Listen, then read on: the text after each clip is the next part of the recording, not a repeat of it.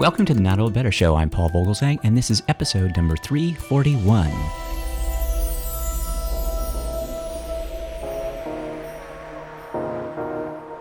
As part of our Art of Living author interview series, our guest today is Rich Karlgaard, author of the new book, Late Bloomers, The Power of Patience in a World Obsessed with Early Achievement.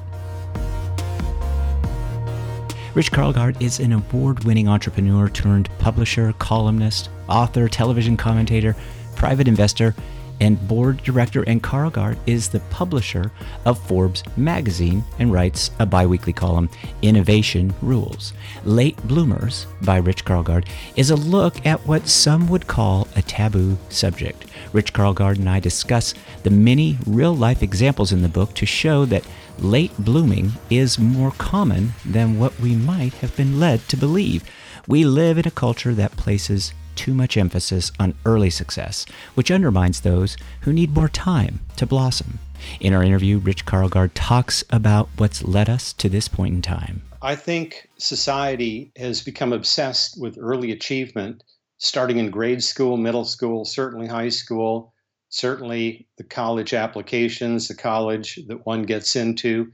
And think of a conveyor belt where we're putting these children on, and all along the way, they get tested, and they are pushed to become really good test takers. And the conveyor belt is headed in one direction. It is headed in the direction of maximizing one's test scores like the SAT. And what this conveyor belt does is that it sorts out all the differing skills that human beings have. Not everybody is designed to sit down and excel on a written test in 3 hours. That, of course, is our guest today, Rich Karlgaard. We're going to be talking to Rich Karlgaard today about his new book, Late Bloomers, The Power of Patience in a World Obsessed with Early Achievement. Rich also shares the psychological and neuroscientific research that reveals that late blooming is, in fact, normal. The standout chapter for me was the strengths and gifts that late bloomers possess and how much late blooming offers. As someone in their early 60s who is definitely a late bloomer, I will tell you this chapter made me feel better and more confident in my abilities. The book, which is excellent, offers some awesome tips which are included throughout the chapters on how to step into one's potential and power. For late bloomers, being able to see their weaknesses as strengths is paramount for their self-esteem. You're going to love this book. If you think you're a late bloomer, and Rich Karlgaard tells us that so many of us are, you'll love this interview. And you will love Rich Karlgaard's new book entitled Late Bloomers. Please join me in welcoming to the Not Old Better Show via internet phone, Rich Karlgaard. Rich Karlgaard, author of the wonderful, I will say that right up front, Rich, the wonderful new book, Late Bloomers, The Power of Patience in a World Obsessed with Early Achievement. Welcome to the show, Rich. Thank you for having me, Paul. It's great to talk to you. I'll gush for just a second and I'll tell you, I read the book. I loved it. It is wonderful. And I've shared it. Actually, I've shared it with my son, my nephew, my wife. Interestingly enough, my wife really wasn't a late bloomer. She's very much an early bloomer, but as a late bloomer myself, the book definitely spoke to me and certainly to my son and my nephew. I've heard you say that we're all late bloomers to a certain extent. How so? Well, your wife might be more of a late bloomer than she thinks, or she might have opportunities to bloom multiple times throughout her life. And that's why I meant that we all are potential late bloomers. I use the example of my college roommate, Bob. Bob, to me, was an early bloomer. Bob was Phi Beta Kappa in his junior year in college. He went off to law school, starred in law school, joined what became the most powerful law firm in Silicon Valley, made partner in 5 years. Now, by my lights, because I was such a late bloomer, Bob was an early bloomer. But I recently ran into Bob and told him about the book that I was working on. And he said, no, you have that wrong. I consider myself a late bloomer. And then he proceeded to describe all the frustrations and slights that he had in high school. So you never know about people. I think my wife would say she's probably still blooming, and I think I would agree. She's in the arts, but she kind of self-identified that early on, and has just kind of stuck with it. You also talk about this really interesting phase in this term, the conveyor belt, that it can limit blooming, and it even shortchanges society. So tell us about describe the conveyor belt and what it means. Well, sure. I think society has become obsessed with early achievement, starting in grade school, middle school, certainly high school, certainly the college applications, the college that one gets into.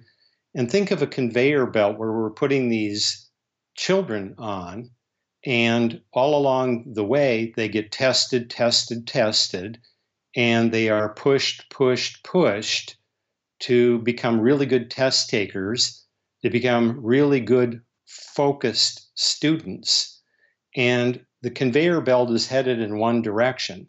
It is headed in the direction of maximizing one's test scores like the SAT and getting into the highest possible college is judged by US News and World Report's rankings or any number of rankings that are out there. And what this conveyor belt does is that it sorts out all the differing skills that human beings have.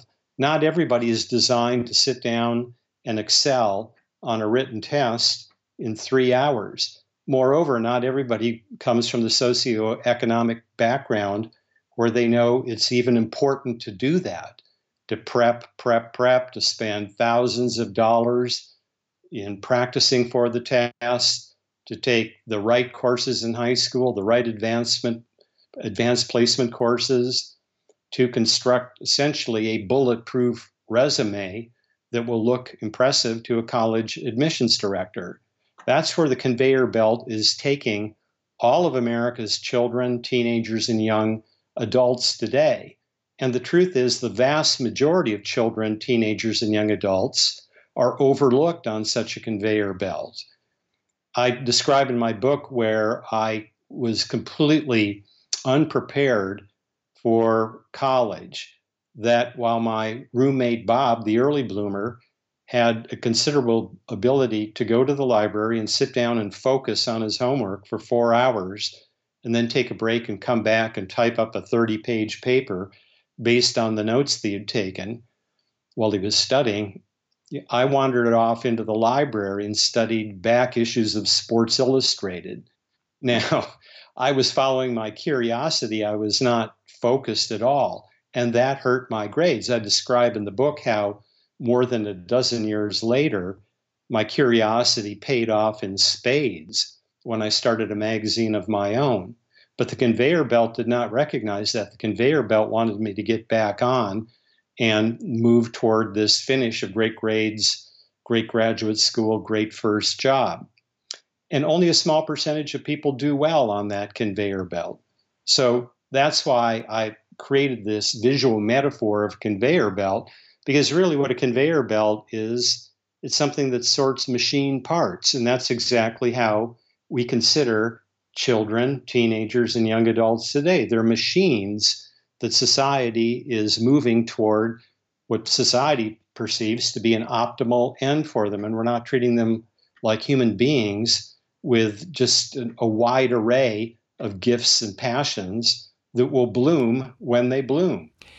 There's science behind this too, and I really appreciated that. I enjoyed, as I say, I enjoyed the book, but I really appreciated the science and this idea of brain development, brain research. It parallels what you're writing about. So what's going on with our brains that bears out much of what it is that you're writing about in the book? Well, let me back up just a little bit and say that when I set out to write Late Bloomers, I wanted everything in the book to be validated by science. I didn't want this to be a hopey-feely inspirational book. I wanted to inspire people, but I didn't want to start out from that perspective. I wanted everything in the book, every single chapter, to be grounded on what the science said. And it was my obligation to follow what the science said.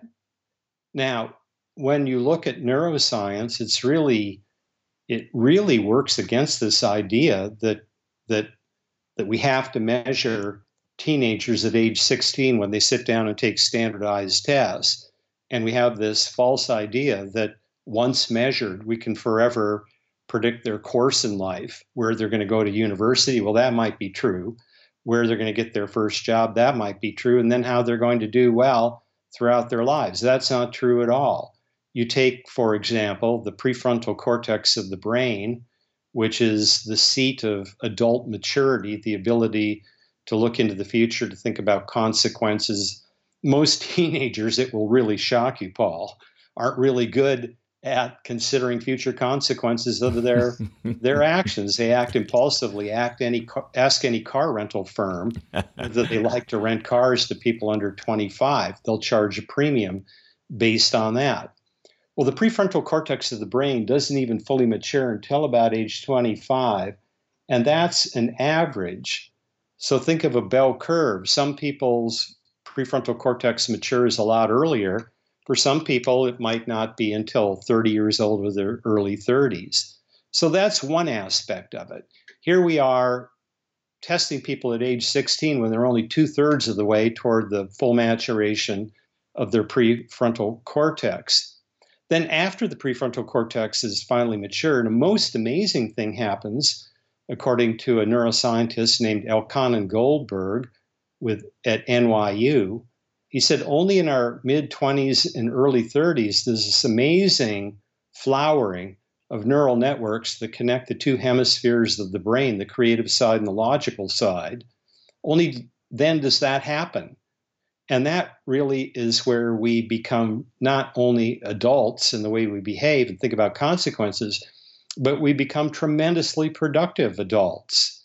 Being able to perceive a creative insight through the right side of the brain and then move that insight into the logical side of the brain and the stored memory side of the brain, which is the left side, is where real creative insight comes, because raw creativity doesn't do much good if you can't harness it to something productive, whether it is a work of art, a work of architecture, or an idea that's going to move you forward in business. If you turn a child loose in Disneyland, they will be overwhelmed with creative insights. They will see things that they've never seen before. But they will then randomly run around the park and forget what they had seen 2 minutes ago. Well, you can't conduct an adult life like that, but neither can you conduct a healthy, fertile, rewarding adult life if you've shut off your creativity. What you need is both. You need to perceive new things, and then you really need to work on, well, what's the value of this thing? So if you try to do that consciously, you'll just get all tied up in knots. And the beauty of the brain is when these neural networks connecting the two hemispheres of the brain, or what Dr. Goldberg at NYU calls the salience network, when that begins to develop, then that conversation between the creative side and the logical side is happening at a subconscious level, which is why we become better at pattern recognition. We certainly become better at wisdom. All of those things begin to bloom in middle age, and they stay on a high plateau for a long time. In fact, if we stay physically healthy and mentally engaged, they will stay at a high plateau really until the end of our lives. We're with Rich Karlgaard, author of the new book, Late Bloomers, The Power of Patience in a World Obsessed with Early Achievement. We talked a little bit, Rich Karlgaard, about society and how some of this conveyor belt shortchanges. It also produces a bunch of pressure, and testing at 16 produces a bunch of pressure. What does this emphasis on youth really do to us as a society? Oh, I think it's causing great harm both to the youth and to the parents. A week ago, as we talked today, we all opened up the newspapers to learn about this college bribery scandal, where parents that were so obsessed about getting their children into elite universities, they were so obsessed about that they bribed college admissions people, they bribed college coaches, and they committed illegal acts. And something like 50 parents are now facing potential felony charges for doing that. So it's not only the youth that we're hurting families. Let's just concentrate on the youth. Rates of depression, anxiety, and suicide have near doubled since the year 2000. Millennials are not happy campers. They're not happy campers for a number of reasons. It was their bad luck to come into the workforce after the devastating 2008 and 2009 recession.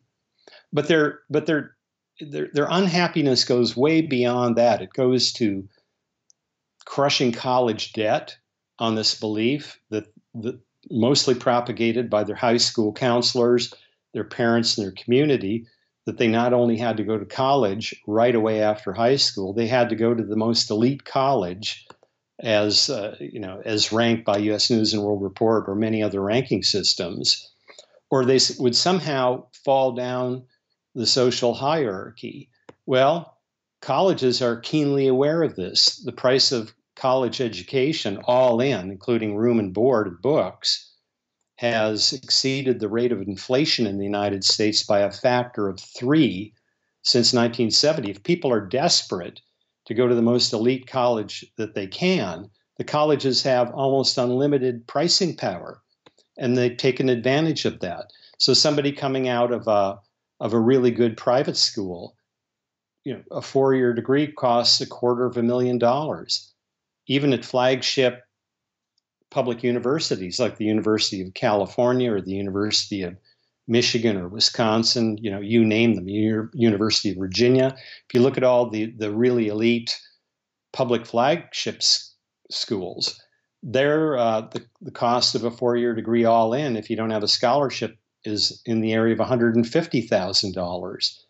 So we've created burdens on families. We've created burdens on teenagers who are full of anxiety and depression, and the results are tragic. There was a story in Atlantic Monthly in late 2015 called the Silicon Valley Suicides, and there were 6 suicides in Palo Alto's high schools in 1 year, and there were more than 40 hospitalizations for quote-unquote suicide ideation during that time.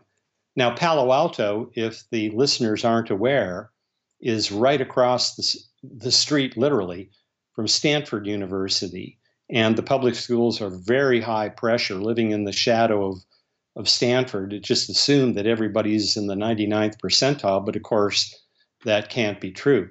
One of the boys who did kill himself had left signs on social media, including postings that he was exhausted from getting up at 3:30 in the morning to keep up with his advanced placement courses. So that's the kind of pressure we're putting on young kids. We're putting financial pressure on families and young adults. And we're leaving kids we're leaving them exhausted and brittle, in the words of Stanford psychology professor Carol Dweck, who teaches a freshman psychology class. And she said the kids she sees at Stanford today are brittle and exhausted. They don't want to mar their perfect record, she said.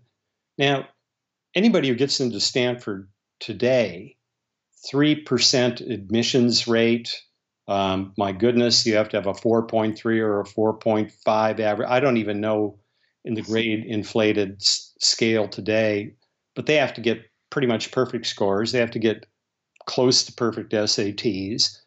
And they have to demonstrate some real leadership in a sport or outside activity. And those are just the table stakes. They have to do all of those. There's no room for being a kid. One counselor that's running around in Palo Alto today tells parents this is just sick, that their kids shouldn't expect to see daylight for 2 years. They shouldn't go outside. Unless, of course, it's for an organized sport and they're doing it for applications purposes, not because they love the sport. They should spend the rest of the time making sure they check all the boxes on grades, test scores, etc. Now, we're wrecking kids. When you look at millennials, they are not happy generally. One marker that you can see is far less than Gen X's and baby boomers. To a far lesser degree, they're going out and starting businesses. Well, how can you start a business if you're crushed by student debt? You need a job that's going to pay for that debt. To start a business means that you have an uncertain income, and if you're investing in the growth of your company, you're probably taking the least amount of income that you can to survive while you build the company. And that's always been a great strength of the American economy. Generations going out and starting companies, as Steve Jobs did, as Mark Zuckerberg did. And today that's really slowed down. So on all markers of societal health, generational health, individual health, family health, we're going in the wrong direction. Sick, yes. Wrecking our kids. Yes. Yes. It literally is sick, Paul. We're causing illness at all of those levels, societal, familial, and individual. How do we reverse some of this, Rich Karlgaard? Well, what I wanted to do with my book, Late Bloomers, was to start a national conversation about this.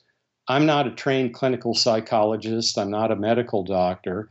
I'm simply a person who goes out and does the research and tells the stories. That's what I do at Forbes, although in a different realm, really talking about mainly what I do at Forbes is write about the economy and the effect of technology on the economy.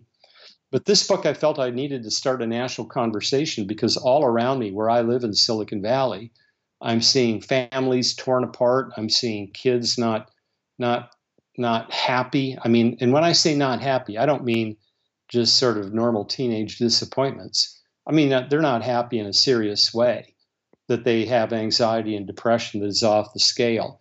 And so I would like everybody to talk about this. Some things that I might suggest is that a lot of kids, and this may be truer of boys than girls, simply are not suited to sit down in a classroom environment and pay attention. I think you see that pretty clearly starting in first grade or even kindergarten.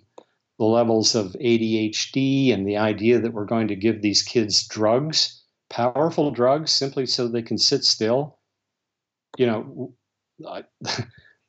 Right off the bat, I would question that. Maybe these kids need more time outdoors. Maybe we need to do as Finland does and not even start school until age 7 and not teach them to read in kindergarten, but let them be children and let them play with blocks and physical puzzles and all of that.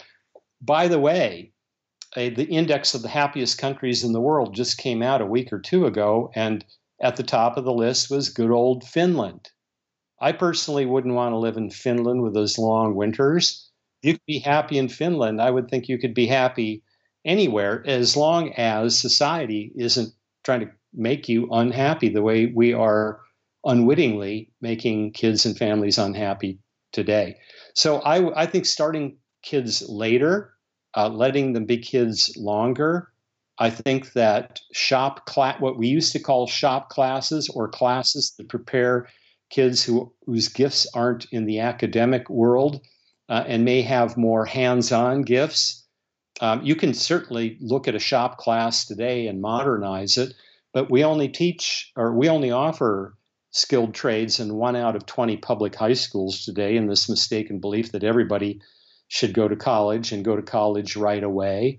Boy, if I was an employer and I was looking at somebody who was in the skilled trades and then went back at age 26 to get a degree in mechanical engineering, that's a very valuable employee. Just because you go into the skilled trades doesn't mean you have to stay in the skilled trades. It means you can go to college at any time. And I'll bet you when you decide to go to college at 26, you're not going to waste your time. You're going to be very focused. You know what you want to do, and you're not going to be foolish about the way you spend money.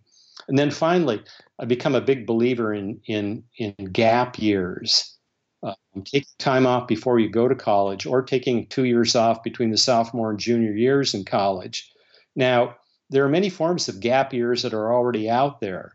The Latter-day Saints, the Mormons, send their kids on a mission between the sophomore and junior years. These last 2 years, where the kids are kind of out there on their own with minimal supervision, doing what can't be a lot of fun, which is going out and proselytizing and probably having a lot of doors slammed in their face, but they do it and it toughens them up.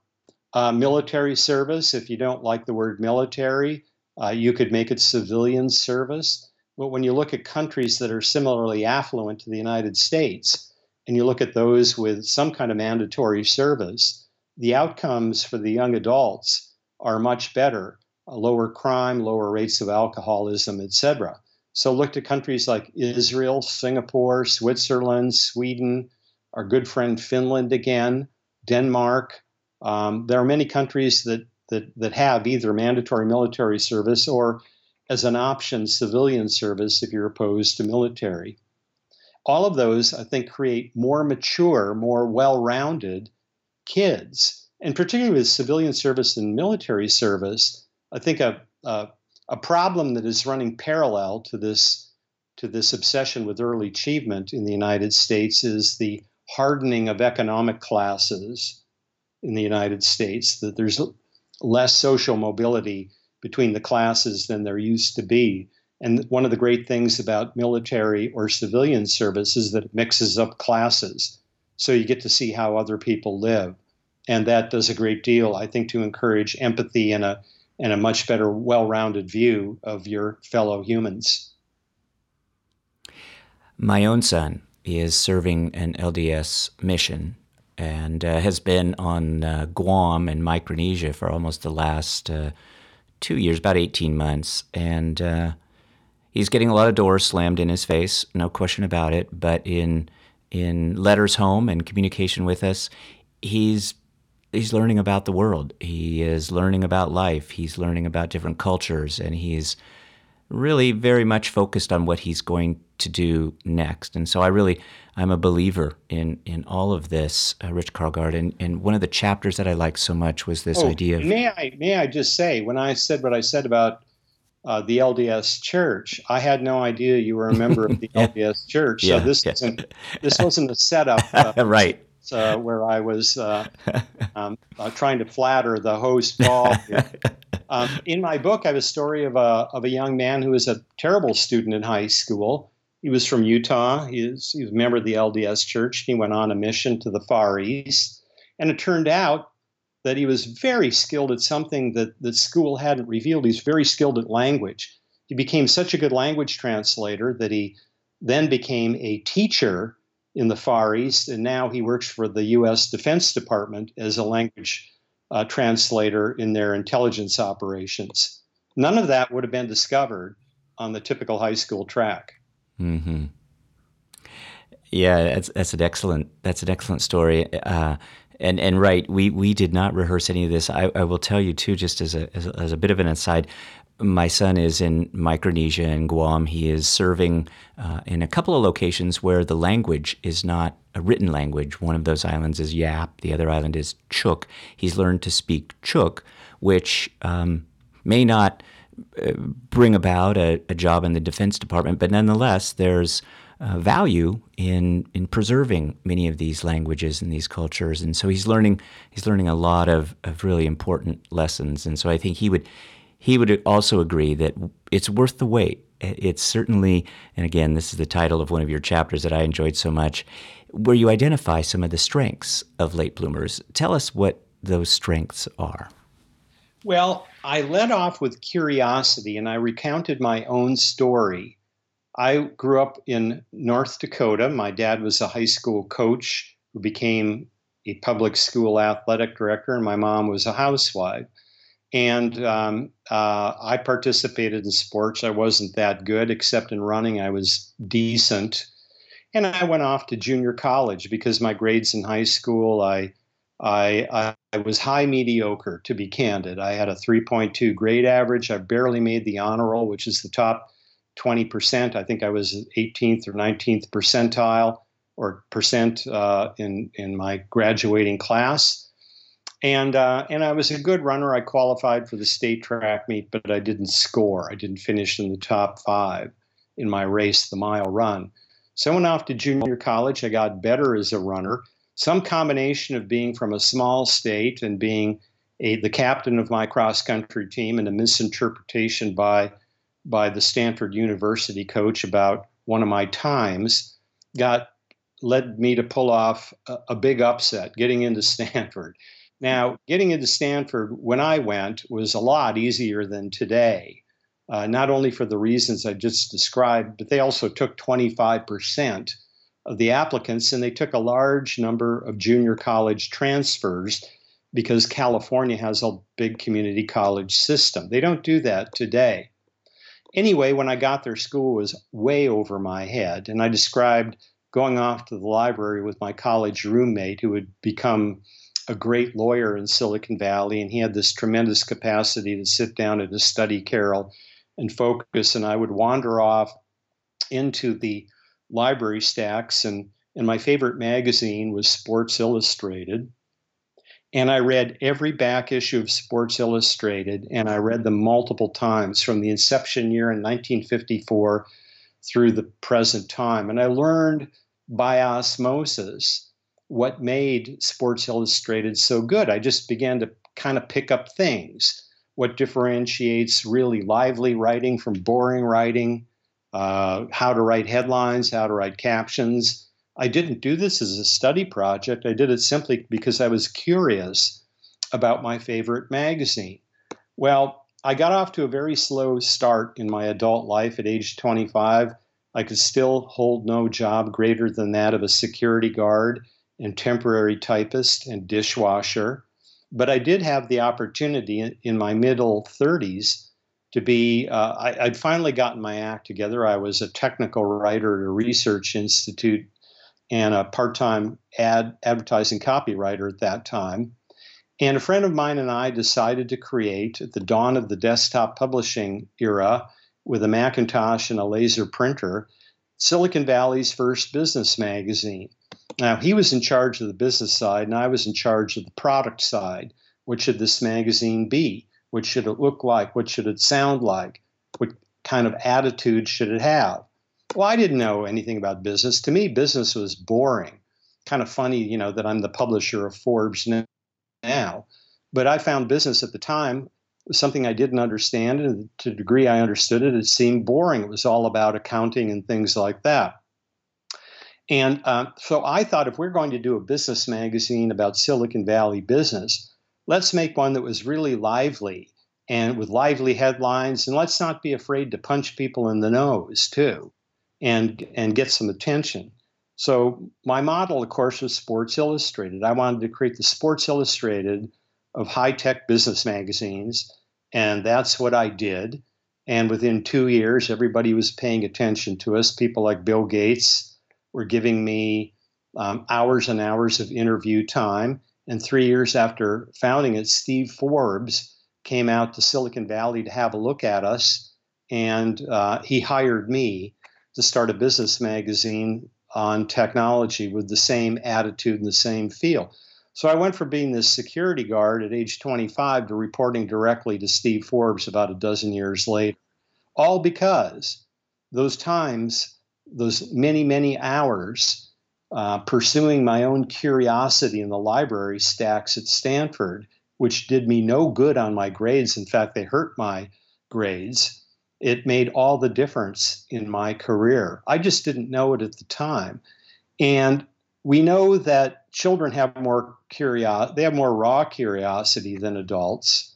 And to the degree that late bloomers retain their childhood attributes, that they're slower to mature and develop, letting curiosity run wild, as opposed to putting it off to the side because the conveyor belt is telling you to focus. Curiosity is a really good quality to have. It's the gift that keeps on giving throughout your whole life.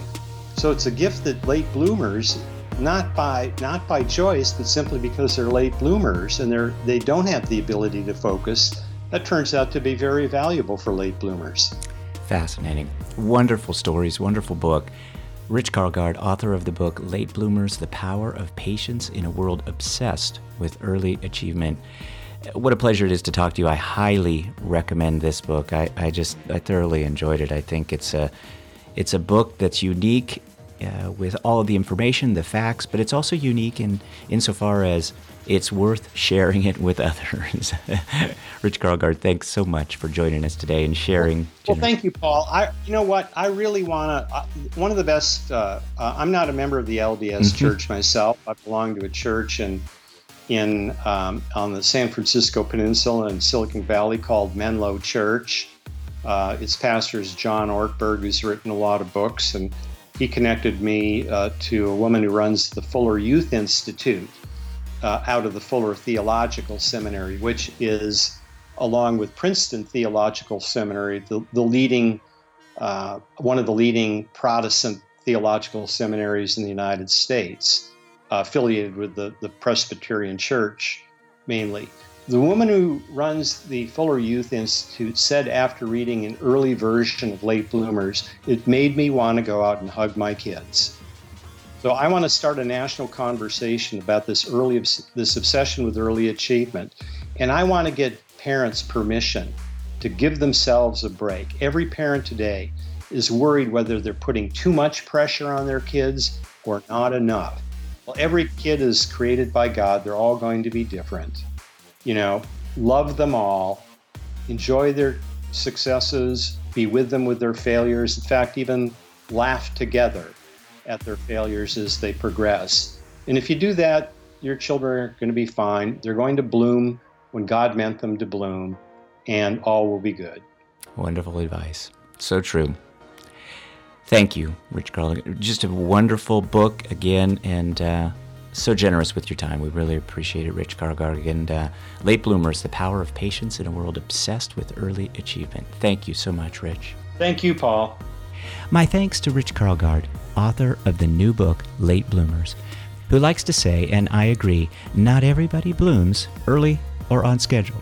And thanks to you, our wonderful Not Old Better Show audience, because you're getting better, and everyone makes it in their own due time. Everybody has a life course of their own that no one else can determine for them. Life works itself out. No one else can decide what someone else's future should be or what it's going to be. There is nothing worse than when we, as adults, start labeling our kids or grandkids as losers or hopeless in, of all places, grade school. Many thanks to Rich Karlgaard. I hope everyone with kids, grandkids, or responsible for kids reads your book. Let's talk about better. The Not Old Better Show. Thanks, everybody.